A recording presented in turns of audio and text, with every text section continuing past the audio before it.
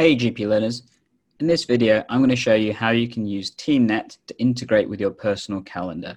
It's dead easy to do and it can have a lot of benefits in terms of you being able to see a lot of the things that you're up to, and as a result of that make your life just a little bit easier. In order to do so, you simply have to log into TeamNet and then go to the diary section. Once you've done that, you'll see a page that looks fairly similar to this. Important to note at the top is the filter options that allow you what you do and do not see when you import your calendar. I would recommend that you have mainly the meetings and absences recorded, because those are the two main things that many people go to. If your organization does have other things on your calendar worth having that clicked, invited to just limits that to stuff that's very relevant to yourself. For example, other organizations that may have invited you to other meetings. Important to know what you're clicking and then to narrow it down, and I'll show you how to do that in a second. Simply, you scroll down to the bottom of the screen and the main button that you need to be aware of is synchronize your calendar. Now, it's important to remember when you synchronize your calendar, this only lets you see the entries in your own personal one. This does not allow you to add entries from your personal calendar into TeamNet. It doesn't go both ways. But still being able to see can be quite useful, particularly since unfortunately TeamNet doesn't have a great mobile view or app that allows you to see this effectively.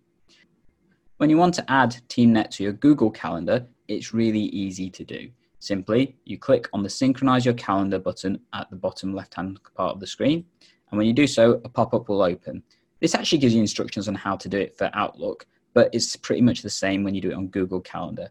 An important thing to notice is these two checkboxes at the bottom, the one that says show diary items not recommended for me and show diary items recommended for me. These are the things that will allow you to see how much information you get. So if you have both of them ticked, you will see everything. So that's stuff for yourself as well as stuff for other people in the organization. That can be really useful if you plan your leave by doing the things on TeamNet. So you could see, for example, when your partners are off and plan your holiday along that basis. However, the downside of doing that is that you see everything from everybody in the organization, and that can clearly create a lot of noise on your calendar. As I said, there's a little hack for doing this. I'm going to show you how to do that. But in order to put this information into your Google Calendar, simply all you have to do is copy the URL that you've got here. So I'm going to do it for both of them. Copy, close that, and then go to your Google Calendar. So this is my Google Calendar. As you've seen, it's a few months in advance, so it looks a little bit empty, and I've clicked off everything else that's on mine. I've already imported these calendars into mine, as you can see here in the bottom left-hand corner. So I've got Wellspring Team Me, and I've got Wellspring TeamNet All. But in order to add the calendar, you just go to the Other Calendars section in the bottom left-hand corner, click on Other Calendar, and From URL. Once you click on that, it'll ask you to paste the URL into Google Calendar. And when you do that, it will import the calendar, and it will look something like this.